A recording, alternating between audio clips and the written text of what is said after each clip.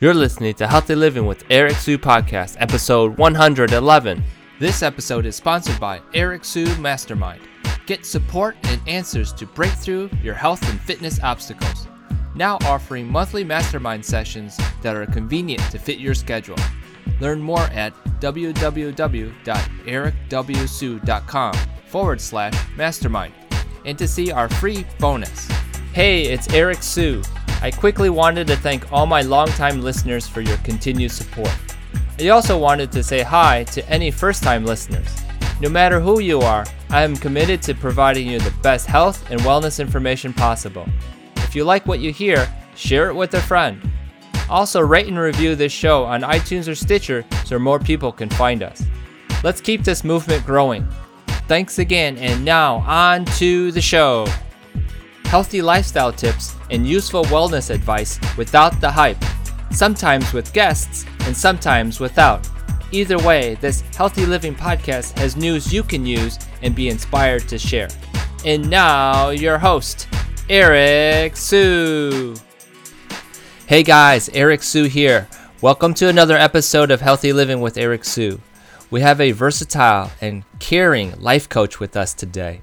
Her name is Lisa Hinton. We will be talking about the 5 elements of emotional and psychological fitness. So without any delay, let me introduce you all to Lisa. Lisa, are you ready to make it happen? Yes, I am. Awesome. As a life coach, her aim is to help her clients see themselves more clearly by becoming consciously aware of their thoughts and actions, what drives their behavior, and how to shift out of patterns of resistance, fear, and self-sabotage while stepping into greater sense of self-acceptance, trust, and personal power. Also, as a massage therapist, her approach involves a unique blend of head and heart that incorporates aspects of myofascial release, deep tissue massage, trigger point therapy, and active release techniques, as well as intuition and energy work. As a lifelong student of massage and wellness, she loves teaching her clients the value of massage and self-care and how it facilitates greater body awareness and contributes significantly to overall health and well-being. Lisa, that was just a little bit about who you are. Could you share with our audience a little bit about yourself and how you got started? Sure. Well, I actually became a massage therapist in 2007. Prior to becoming a life coach. And I found that many of my massage clients, especially those with chronic pain patterns that would come on a regular basis, they would open up to me about the struggles they were experiencing, with relationships, with career, their emotional health. And having worked with a life coach myself for over a decade, I literally transformed my life during that time. And because of all I learned, I knew I could help my clients in that capacity as well. So that was really the impetus for me to get my coaching certification and start coaching. Very good. Excellent. And before we dive into this subject of 5 elements of emotional and psychological fitness, could you share with our audience what's one cool or unique fact about yourself? My audience really loves to hear this answer. Sure. Well, many people are surprised to find out that I was actually a business and accounting person for about 14 years after I graduated college. So I was like the opposite of what I do now. And people that know me now that didn't know me then often look at me funny, with that head tilt, like, really? Mm-hmm. And the truth is I've just changed that much over the course of my adult life. Whereas in my 20s, working in a very technical business setting, it really fit me like a glove, and for many years I was really comfortable and happy doing that. But then things started to change. I started to experience a shift and ended up finding it less and less satisfying, and at the same time just found myself being drawn to more, natural and holistic forms of medicine and self-care. And, once things reached their tipping point, I quit corporate America and enrolled in massage school. Excellent. I want to say that you have a great experience of both worlds, I guess. And I'm assuming you love what you do now more than what you previously have done, right? Well, I do. It fits me. It fits the person I am today, just as the accounting and the finance fit the person that I was, earlier in my life. So it just feels like it's sort of a natural progression for me. But I have to tell you, that business experience really serves me well today in running my own business. So I'm really grateful for that. Excellent. Very good. Great answer. And, I just want to go right into the topic. We only have 30 minutes, and I know this is a fairly large area to discuss, but let's get right to it. And let me start with, what are the 5 elements that you're referring to?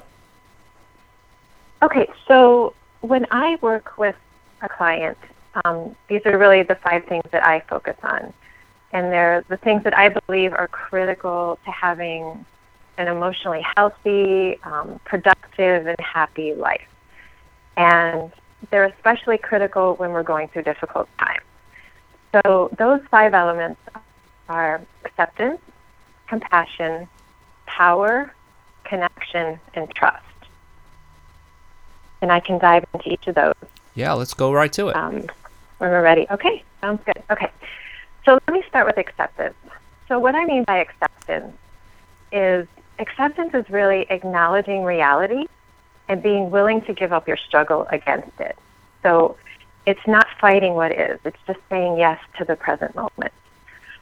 And I don't want that to be confused with resignation. It's not resigning ourselves to what is if it doesn't work for us. But really, acceptance has to be the starting point if we want anything to shift. Because there's really zero forward momentum when we're stuck in a state of non-acceptance. It's like being stuck in a time warp, The energy gets caught up in the resistance of things, so nothing can move. But when we can give up that struggle, let go of the resistance, free ourselves to be able to openly say, okay, here's where I am, so now what? Then we can see things start to shift. Just real quick, I don't want to break your flow there, but as far as my audience, and I'm trying to picture some of them, and a lot of them are health and wellness, focused and everything, and it's sort of like, weight loss or something like, how they eat or something like that comes into the picture. Would acceptance be like, I'm overweight? Is that sort of an example of acceptance, or is it more to that? Yeah, I mean, it could be.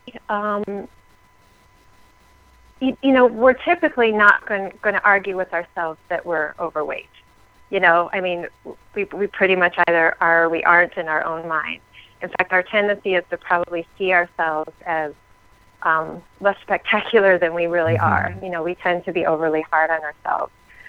So here's an example. Let's say you have a training regimen and something happens and you get injured. You pull a muscle, and it sort of sidelines you a little bit, but you don't want to be sidelined. You want to keep going and keep doing what you're doing. You might not accept the fact that, maybe your body needs a break and it needs to heal, and you need to maybe alter the way you do things. So if we're saying, why is this happening? This is so wrong. This never should have happened. I can't believe I did that. We're kind of stuck in that state of non-acceptance versus saying, okay, my body needs to heal. Something happened. I need to take a break. This is what I need to do. Just take a breather and realize that, here's where I am. Okay, how do I move forward from here in the best way possible? Love it. Very good. Yeah. Okay. So I guess if I could give your listeners one tip for getting into a greater state of acceptance, it would be this. My favorite quote by the author Eckhart Tolle. If you haven't heard of him, he's amazing. He wrote The Power of Now and The New Earth, and it's just done a lot of things. But his this quote is, accept the present moment as if you had chosen it. And that's, to me, that's a pretty radical statement, right? But it's so incredibly powerful. It's easy to do that when we look at things that are happening the way we wanted, maybe something we did consciously choose. But let's say it's something that we really don't want to be happening, that we don't feel like we like or that we chose for ourselves. But when we can look at it in that way, it compels us to look at it and say, okay, what's the gift in this? Or what's the growing or the learning opportunity here? Or how can I make something good out of this situation? Or what am I not seeing? So, it's really being able to do that on a consistent basis. Being able to do that consistently will radically change your life. It's just something I recommend giving a try. It's very deep and very good, but yeah, keep going. Okay, so the next element I want to talk about is compassion. And what compassion is the concern for the suffering of others, but coupled with a desire to want to help. So compassion goes beyond pity, beyond sympathy, or even empathy, because we want to take action and help the person that's suffering. And compassion is so critical because it unites us as human beings. When we lack compassion, we're judgmental, we're critical, we become self-absorbed, and it can really shade into narcissism. And this is true whether we lack compassion for others or even for ourselves. But the two often go hand in hand. And, I also want to make a critical distinction between self-esteem and self-compassion. I mean, clearly they're two different things. But self-esteem, what is self-esteem? It's a positive evaluation of self-worth, right? Mm-hmm. The problem with focusing on self-esteem is that it sets us up for comparison. Mm. And it's conditional. So when we fail, which is inevitable, we all fail from time to time, self-esteem falls apart. It deserts us. Whereas self-compassion is about relating to ourselves kindly, and it's not contingent upon anything. And here is what I want people to realize. Self-compassion, studies have shown it's related to less depression, less anxiety, less social comparison, more optimism, more happiness than self-esteem is. It's really a much better predictor of overall success, overall well-being than self-esteem is. And, as a parent, I have a 4-year-old daughter, and I believe it's really critical to understand for those of us that are raising children, But the thing is, kids don't learn so much by what we say, but by what they witness us doing, right? Mm. So we can advocate for self-compassion, we can talk about it, but if we're not modeling that for ourselves, then it's not likely to have a real impact on our kids, So, very good point. So parents, I encourage you to try to practice self-compassion as much as possible. I guess one tip I could suggest for practicing self-compassion comes from Dr. Kristin Neff. And she's a researcher on self-compassion. And really, if you Google self-compassion, she comes up all over the place. She's amazing. And so it would be this. So when you find yourself in a situation where you're being overly critical, overly judgmental of yourself, write yourself a letter and do it from the perspective of a kind and compassionate friend. So what would a kind and compassionate friend say to me in this moment of suffering? And just let yourself write. It doesn't have to be long, or it can be pages if you want it to be. And then when you're done, just put it away and then take it out later, come back and read it and receive it from yourself. And honestly, I've done this a number of times, and it's exceptionally comforting. And in terms of releasing resistance and reaching more of a state of acceptance, it's actually really helpful for that as well. So, I was just real quick here, Lisa. What is it in the letter that maybe I missed it? I was writing some notes. What is it in the letter that someone should write or could write? Well, sometimes it's just acknowledging, I see that you're suffering, and I'm sorry that this is happening to you. It's not necessarily from the standpoint of trying to fix what's wrong, but just in being there, being present with your suffering. not trying to suppress or deny what you're feeling, just allowing yourself to feel it. And, just having that sense of common humanity, being able to see that suffering's a part of life, that we're not alone. Suffering and personal failure, it's just a part of the shared human experience.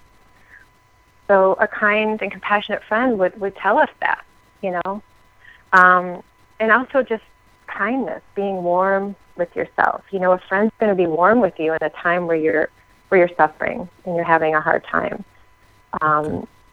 So just being able to react with kindness instead of self-criticism and judgment is really what it's about. Perfect. I doubt any of my listeners have done this before. That's why I just wanted to clarify that point. But go ahead. Mm-hmm. Okay, sure. Okay. All right, so I think I'll go on to the next element. So the next element is power. I believe that the potency of our power comes from how we see ourselves and how we see the world. So if we see ourselves as a victim, if we see the world as this scary place, then I think we're going to create situations and circumstances for ourselves that will show us that we're right. And likewise, if we see ourselves as powerful creators, if we see the universe as a friendly place, then we're going to continuously create a life experience that will support that vision. So really, when we break it down, much of how we experience life is the result of our actions, our thoughts, and our intentions. And we tend to focus on our actions as being, the one thing that drives our experience. But, we have to remember that it's through having clear intentions and paying attention to our thoughts and being able to focus our thoughts in a way that serves us is what helps drive our actions to be ones that really serve us. So in other words, our actions become more inspired. And it's often the difference between taking action in the spirit of avoidance versus taking action in the spirit of creation. Does that make sense? Oh, yeah. Could you give us an example so our audience is crystal clear about that? Yeah, and actually I would like to walk you through an exercise that would make it even more clear. But basically, we want to ask ourselves, are they actions I'm choosing to take in an effort to try to avoid pain and suffering for myself, or are they in an effort to create what I want for myself? Am I trying to run from something or that I don't want, or am I moving towards something that I do want? Mm-hmm. It reminds me, real quick, it reminds me of this pain-pleasure scenario where when I ask someone to do a push-up, for example, they see that as a lot of pain versus the pleasure and reward of accomplishing it. Exactly. That's exactly right. Yep, well said. Okay, go ahead. Yeah. Okay, so, a tip I can share with, trying to move from one end of that spectrum to another, from going from what we don't want to what we do want, is to ask yourself 3 questions. And I call this the what, why, how. So ask yourself, what do you want? Why do you want it? And how do you want to feel? And so in other words, with the feeling, it's how, you believe that having that thing that you want is going to make you feel a certain way. So what is the feeling that you're after? So would you be willing to walk through that exercise with me? Yeah, go. Let's do it. I was just taking some notes, but go ahead. So, Eric, can you tell me about something in your life that you want to change? Something that maybe isn't going right, or, something you want to alter? Let's go with this example. I've been wanting to get my 6-pack back. Okay. I have somewhat of a 6-pack, but I want it the way it used to be. Okay. All right. So let's say our starting point, and I don't want to put words in your mouth. You can correct me if I'm off the mark here, but let's say your starting point in terms of what you don't want is you don't want, abs that's flabby. Or flabby, or yeah. Okay. Okay. So let's start with that in mind. You don't want abs that are flabby. What do you want? I'm looking for a good shape and the indentations that signify a 6-pack. Okay, Great. That's very clear. Okay, why do you want that? It makes me feel like I've worked out, and it makes me feel like I'm in shape. Okay.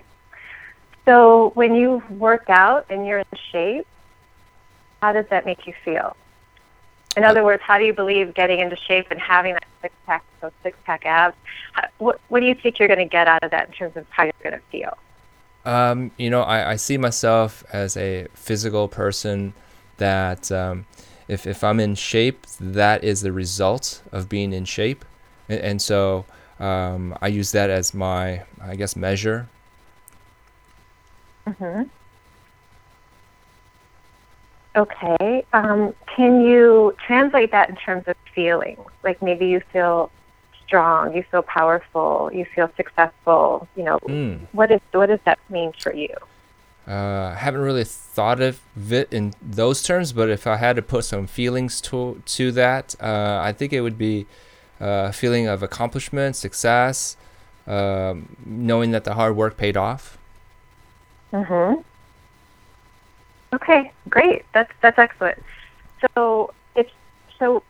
What this example illustrates is the difference between focusing on I have flabby abs and I don't want flabby abs versus I want to feel strong. I want to feel successful, like I've accomplished something. All those things that you just said. Mm-hmm. And while one is inspiring and motivating and makes me want to go to the gym and do what I need to do to get the abs that I want,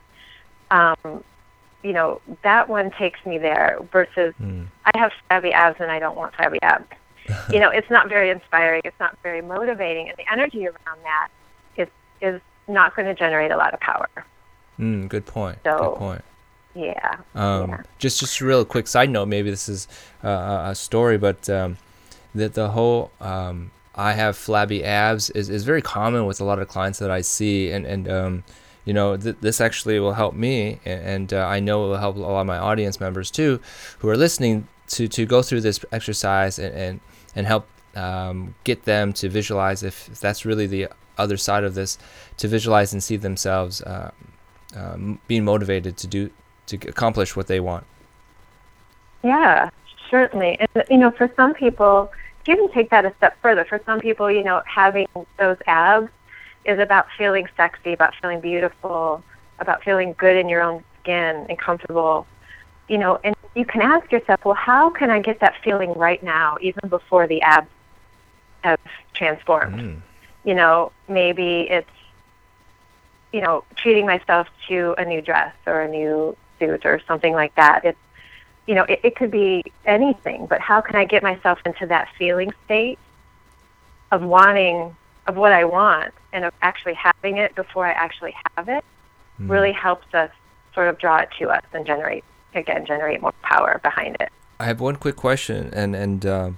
This whole why, and how is under the power category, right? And so yeah. I didn't mention it makes me feel powerful, but it does. And is that sort of the outcome that doing this will give someone? Is that also the other piece? Oh yeah, absolutely. And it's having an emotional connection. That's why I ask about feelings. It's having an emotional connection to what we want is what helps drive and maintain inspiration and motivation. So if we don't have that emotional connection, we're going to fall back to our old patterns. We're not going to make it to the gym. It's going to be a matter of, our conscious, fighting with our subconscious, that pleasure and pain, kind of a thing. It's fighting against each other, and it doesn't last. So we have to have that emotional connection, and the way to do that is to get in touch with your clear intention. Why do I want what I want? And really connecting in with that. Excellent. Do we have the last few? Yeah. Okay. So real quick, connection. I believe that one of the main reasons we are here on this planet, if not the reason, is to experience connection. I believe it's what gives our lives purpose and meaning. But in the many ways that we've learned to close ourselves off, we end up cheating ourselves out of that experience. And we've all experienced this, right, where we can be surrounded by people all day long and still feel lonely. You know, and many of us spend sometimes hours a day connected to social media and still feel incredibly alone. And it's the absence of real connection that's the cause of a lot of suffering. So when we think about connection, it's helpful to understand what inhibits connection and what fosters connection. And for me, my go-to resource is Brené Brown. Dr. Brené Brown, she's a professor at the University of Houston, and she spent, I think over 10 years researching topics related to connection. And what her research has uncovered is that what stops connection in its tracks is shame. Shame creates feelings of not being good enough, not being worthy of love and connection. On the flip side of that, what she found to be absolutely necessary for connection is vulnerability. So in order for connection to happen, we have to really allow ourselves to be seen, right? So with respect to that, you know, in my practice, I try to help my clients identify where shame exists in their life. Maybe shame that others have put on them, the way they shame themselves, the way they may be shaming other people, to let that go and replace that with compassion. You can start to see how these 5 elements are connected, right? Yeah. Replacing things. So when it comes to vulnerability, I think it's good to start by understanding what vulnerability really is. You know, in a nutshell, it involves uncertainty. It involves some element of risk and emotional exposure. And it's not about letting it all hang out with everybody. You know, it's not about telling people everything about yourself. Really, the people in our lives earn the right to experience our vulnerability and the right to hear our story. So having said that, I suppose, you know, the one tip I would give your listeners, and it's going to sound maybe a bit odd, but, you know, with respect to connection, is to try to eliminate the word should from your life.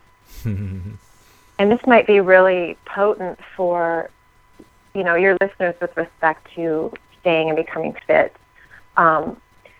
Because the word should is basically the vocabulary word for shame. You know, whether we're shaming ourselves, I should do this, I should stop doing that, you know, I should work out more, I should get to the gym, I should stop eating so many cookies, whatever it happens to be. It's our subtle way of beating ourselves up, right? And likewise, no one likes or wants to hear what you think they should or shouldn't do. You know? Of course. When we hear that from other people, when they start sentences with the word should, you know, you really should, blah, blah, blah, it can be infuriating, right? And it can shut us down. And it can make us feel like we're not good enough. And we can't connect people under those circumstances when they're shoulding us, whether it's our friends, our spouse, our child. So, you know, I just invite everyone to pay attention to your use of the word should and just really make an effort to catch yourself and try to replace that.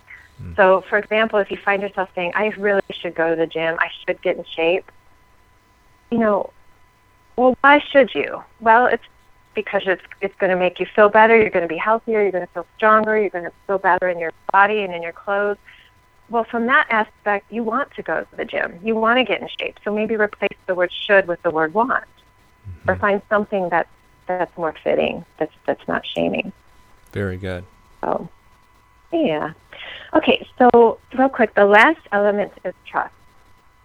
So let me start by defining what trust is. Trust is a firm belief in the ability, reliability, truth, or strength of someone or something. That's straight out of the dictionary.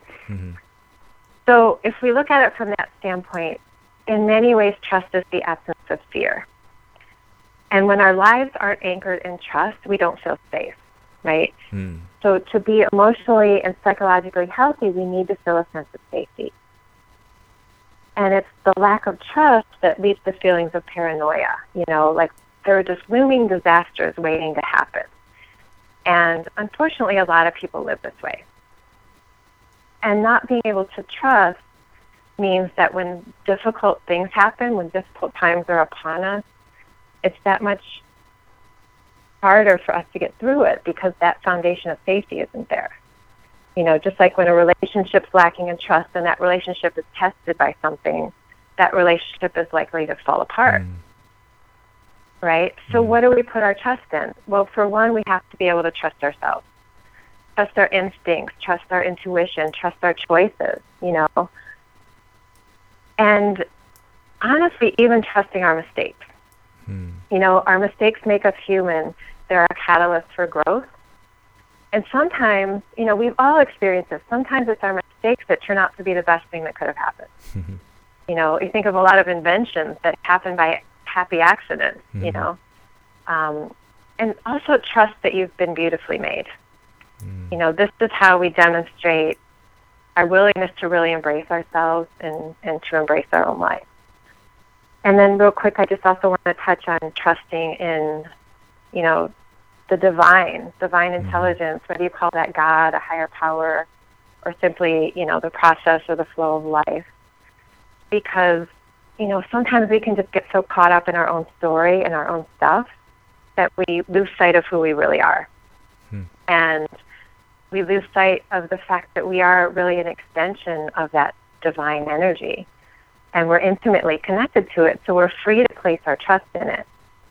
And for me, nothing makes me feel safer than remembering that. And, you know, the process of life is really an amazing journey, but if we want to experience it fully, we have to trust it. Because when we don't trust, that means we're afraid. And if we're afraid, we're going to hold back. And to the degree that we hold back, we cut ourselves off really from what our life has the potential to be. So I'm really curious, and trust is a huge piece in everyday life, relationships, and so on. I'm curious to know, in a few words, would you be able to share with our audience, how would someone put trust into action? I would say the primary way we can put trust into action is to let go.